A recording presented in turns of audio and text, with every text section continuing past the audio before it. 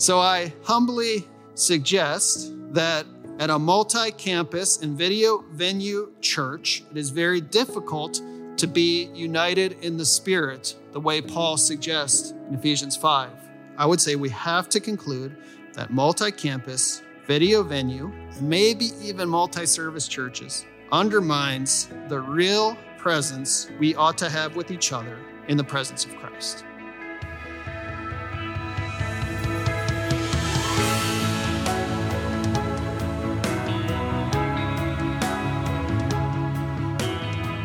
Hey everybody, welcome to another episode of the Pastor Theologian Show. Today we're featuring two short presentations from CPT Fellows given at our CPT Theology Conference from October 2019.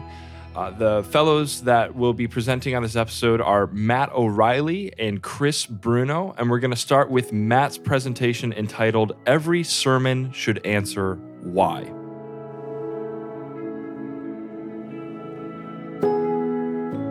My name is Matt O'Reilly. I am a pastor at Hope Hole United Methodist Church, which is just outside Montgomery, Alabama. So it's state capital. We're on the edge of the politics in an almost rural environment. Been there just over a year, and it's a joy. It's been a really good pastoral fit, and grateful for that. The title of this, I think, is in the program. It's called Every Sermon Should Answer Why. And if you know TED Talks, then page 12, I'm told. If you know TED Talks, then you'll perhaps catch what we're alluding to there. If you don't, it'll be clearer in a little bit. All of us will know that the digital revolution has presented preachers with a specific set of questions and challenges to overcome. Technology impacts the way we communicate and the way our congregants receive communication, sermons not least. How do we cultivate focus? One of the questions goes, in a world of shrinking attention spans. How do we carve out a hearing when our congregants are bombarded with unlimited voices on every side, every moment of every day? We are sometimes told that sermons are outdated, irrelevant in a digital world. We should be having conversations instead of speeches. In light of that, how do we inspire digital natives to engage ancient texts written in dead languages half a world away, thousands of years ago?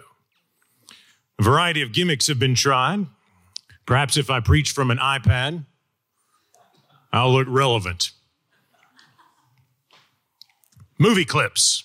Surely, if I can illustrate my homiletic points with Hollywood movie clips, I will be in touch with digital natives. After all, that's how people communicate these days, with screens.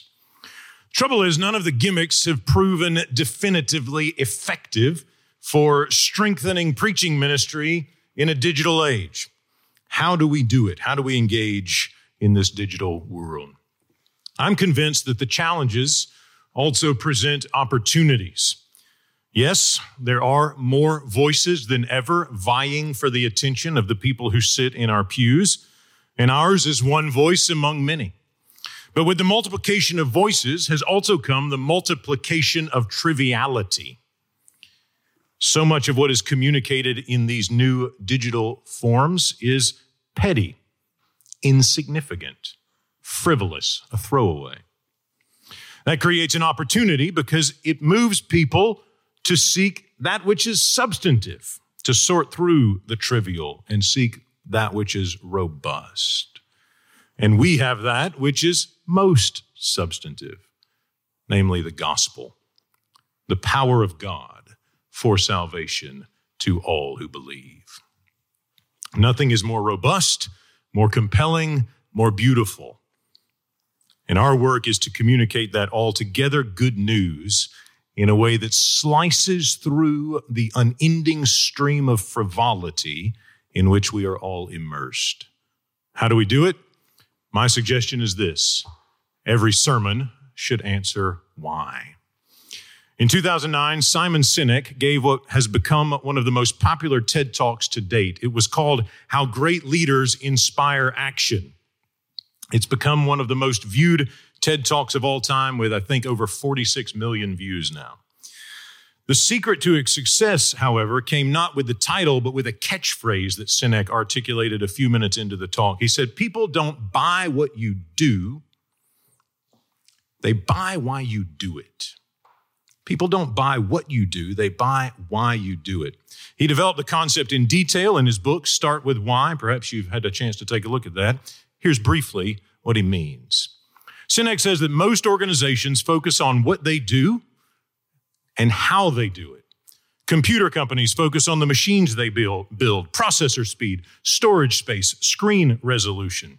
Car companies focus on comfort, leather seats, dual zone air conditioner, all the bells and whistles, horsepower. They tell us what they are selling and how it will make our lives better. And sometimes we purchase what they're selling because, after all, we need to get around or we need a computer to do our job, but we're not necessarily inspired by their products. Sinek recognizes, in contrast, that a few organizations start with why. Not with what they do, not with how they do it, but why they do it. He often uses Apple to illustrate. Think about the way Apple advertises its products. You rarely hear about processor speed. You rarely hear about storage space. They don't give you lists of specifications. Instead, they offer a vision of what it means to be human, pushing boundaries, challenging the status quo, doing things differently, standing out from the crowd. And people buy their products not only because they are great products, but because they believe in the vision of human life that Apple offers them about the kind of person they will be if they use these products. They are inspired. People don't buy what you do, Sinek tells us. They buy why you do it. Now, the church is not a company. Preachers are not in sales. The gospel is not a product. But I wonder if we can learn something from Sinek's exhortation, start with why. Because after all, we do aim to inspire, we aim to influence, we aim to transform people's lives, we aim to change the world. And to do that, we must engage people in compelling ways. And one of the chief arenas for that engagement is the sermon. So what if every sermon answered why? Here's what I mean. Sinek says that why is a belief, or perhaps a vision of human life and what it can be. It's the good life, a life well led, a life that matters. It's not the vocation of the preacher to offer, is it not the vocation of a preacher to offer a vision of human life that flourishes because it is life lived in Christ? Doesn't the gospel offer forgiveness and freedom, but also flourishing? Did not our Lord come to give not only life, but life in abundance? And shouldn't our preaching consistently, week in and week out, paint a compelling portrait of that rich abundance? Let me be clear. I'm not proposing any form of a health and wealth gospel. I'm not intending to water anything down. I don't want to paint a picture of a rosy, always easy life in Christ. Instead, I want to offer a robust picture of life that is completely satisfied in Christ regardless of one's circumstances. Whether we have little or much, whether we are ill or well, whether we are sorrowful or joyful. We flourish when we are in Christ. That's our why. Our preaching ought to offer that vision, not occasionally, but consistently. Now, if the digital age has taught us anything, the form of our communicating impacts the content of our communication.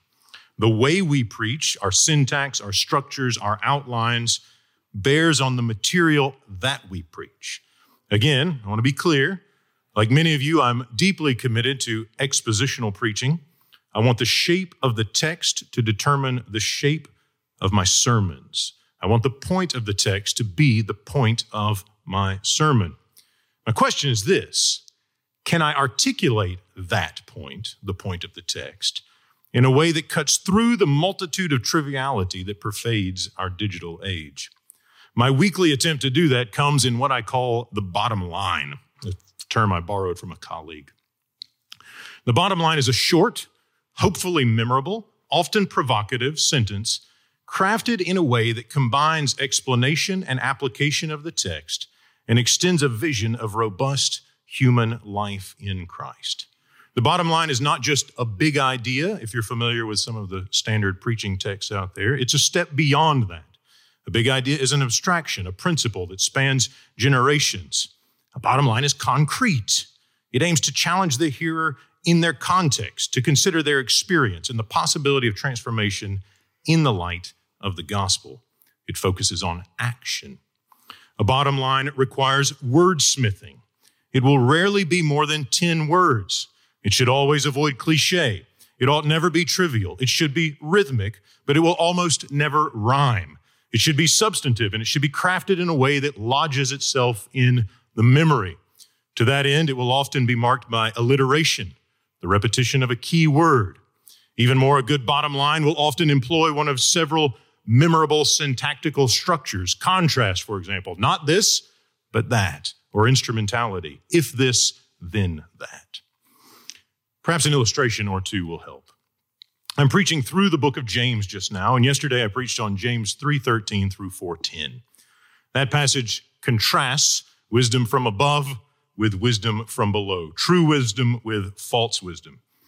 And in stunning fashion, James goes after, almost mercilessly, those whose covetous desires to accumulate more stuff leads them away from true wisdom and to earthly, even, he says, devilish wisdom, which, of course, is no wisdom at all.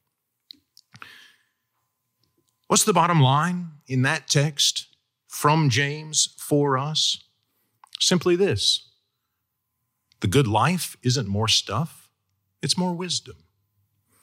There's a vision of human life there that's free from materialism and wise in the pursuit, single-minded pursuit of Jesus Christ. Consider also Ezekiel 36, where the people of God are chastised for profaning God's holy name with their bad behavior.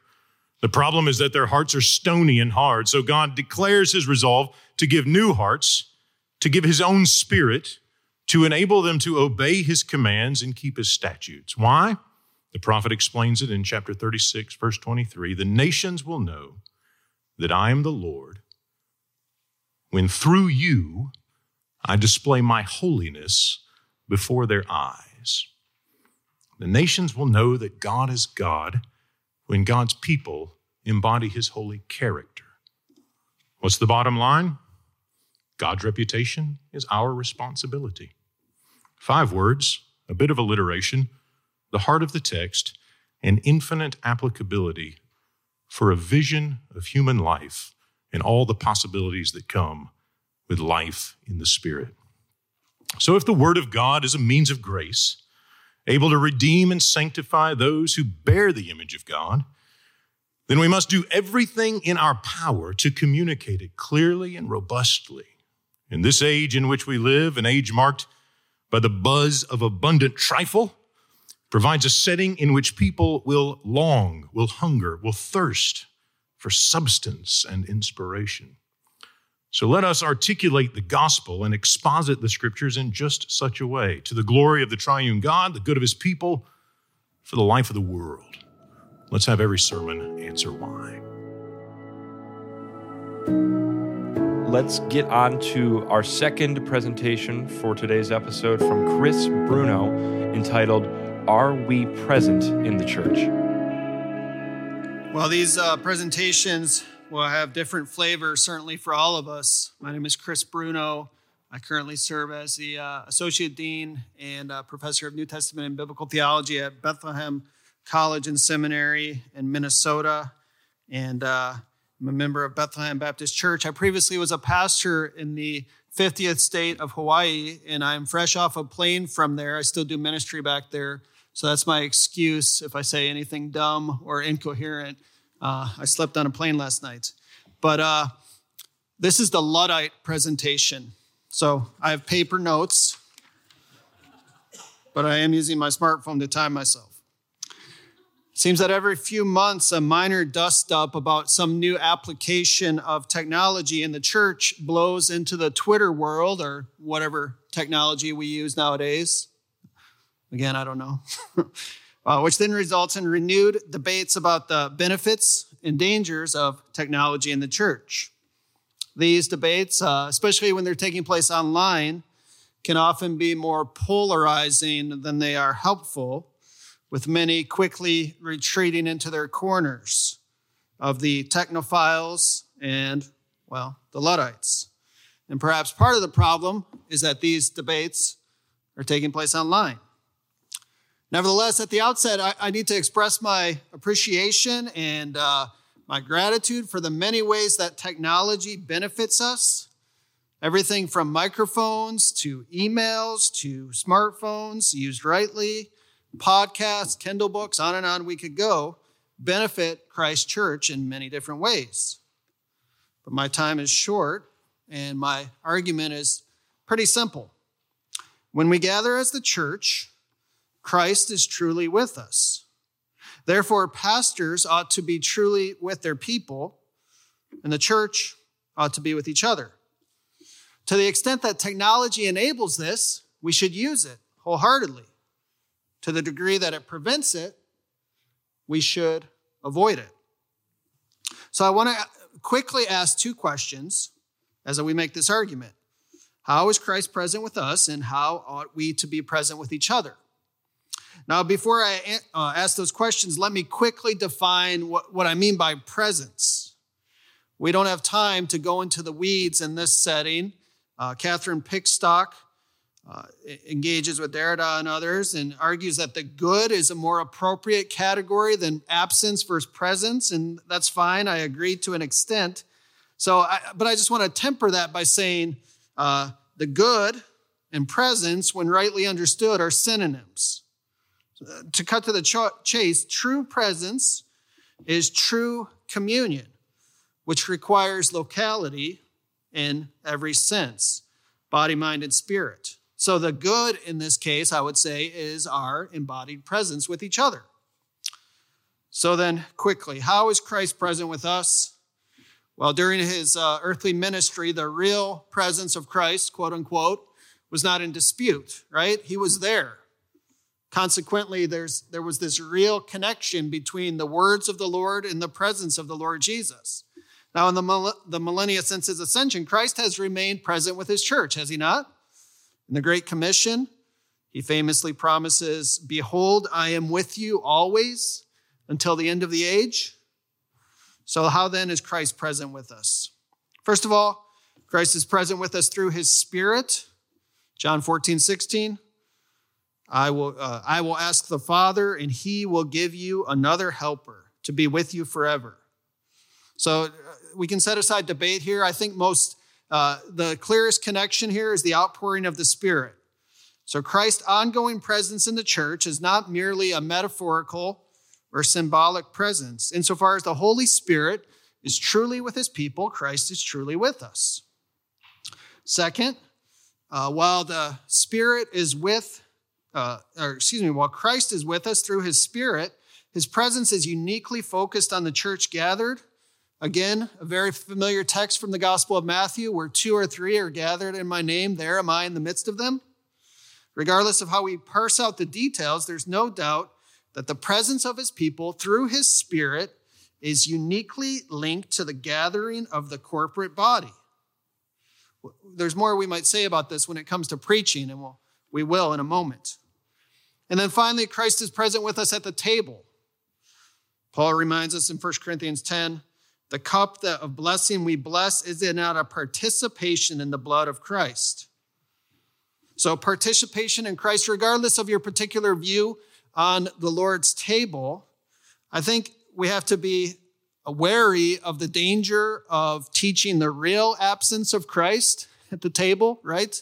Christ is with his church. He's with us at the table, and we can talk later about what that exactly looks like. So Christ is present with us in real ways, but his presence is particularly tied to our presence with each other.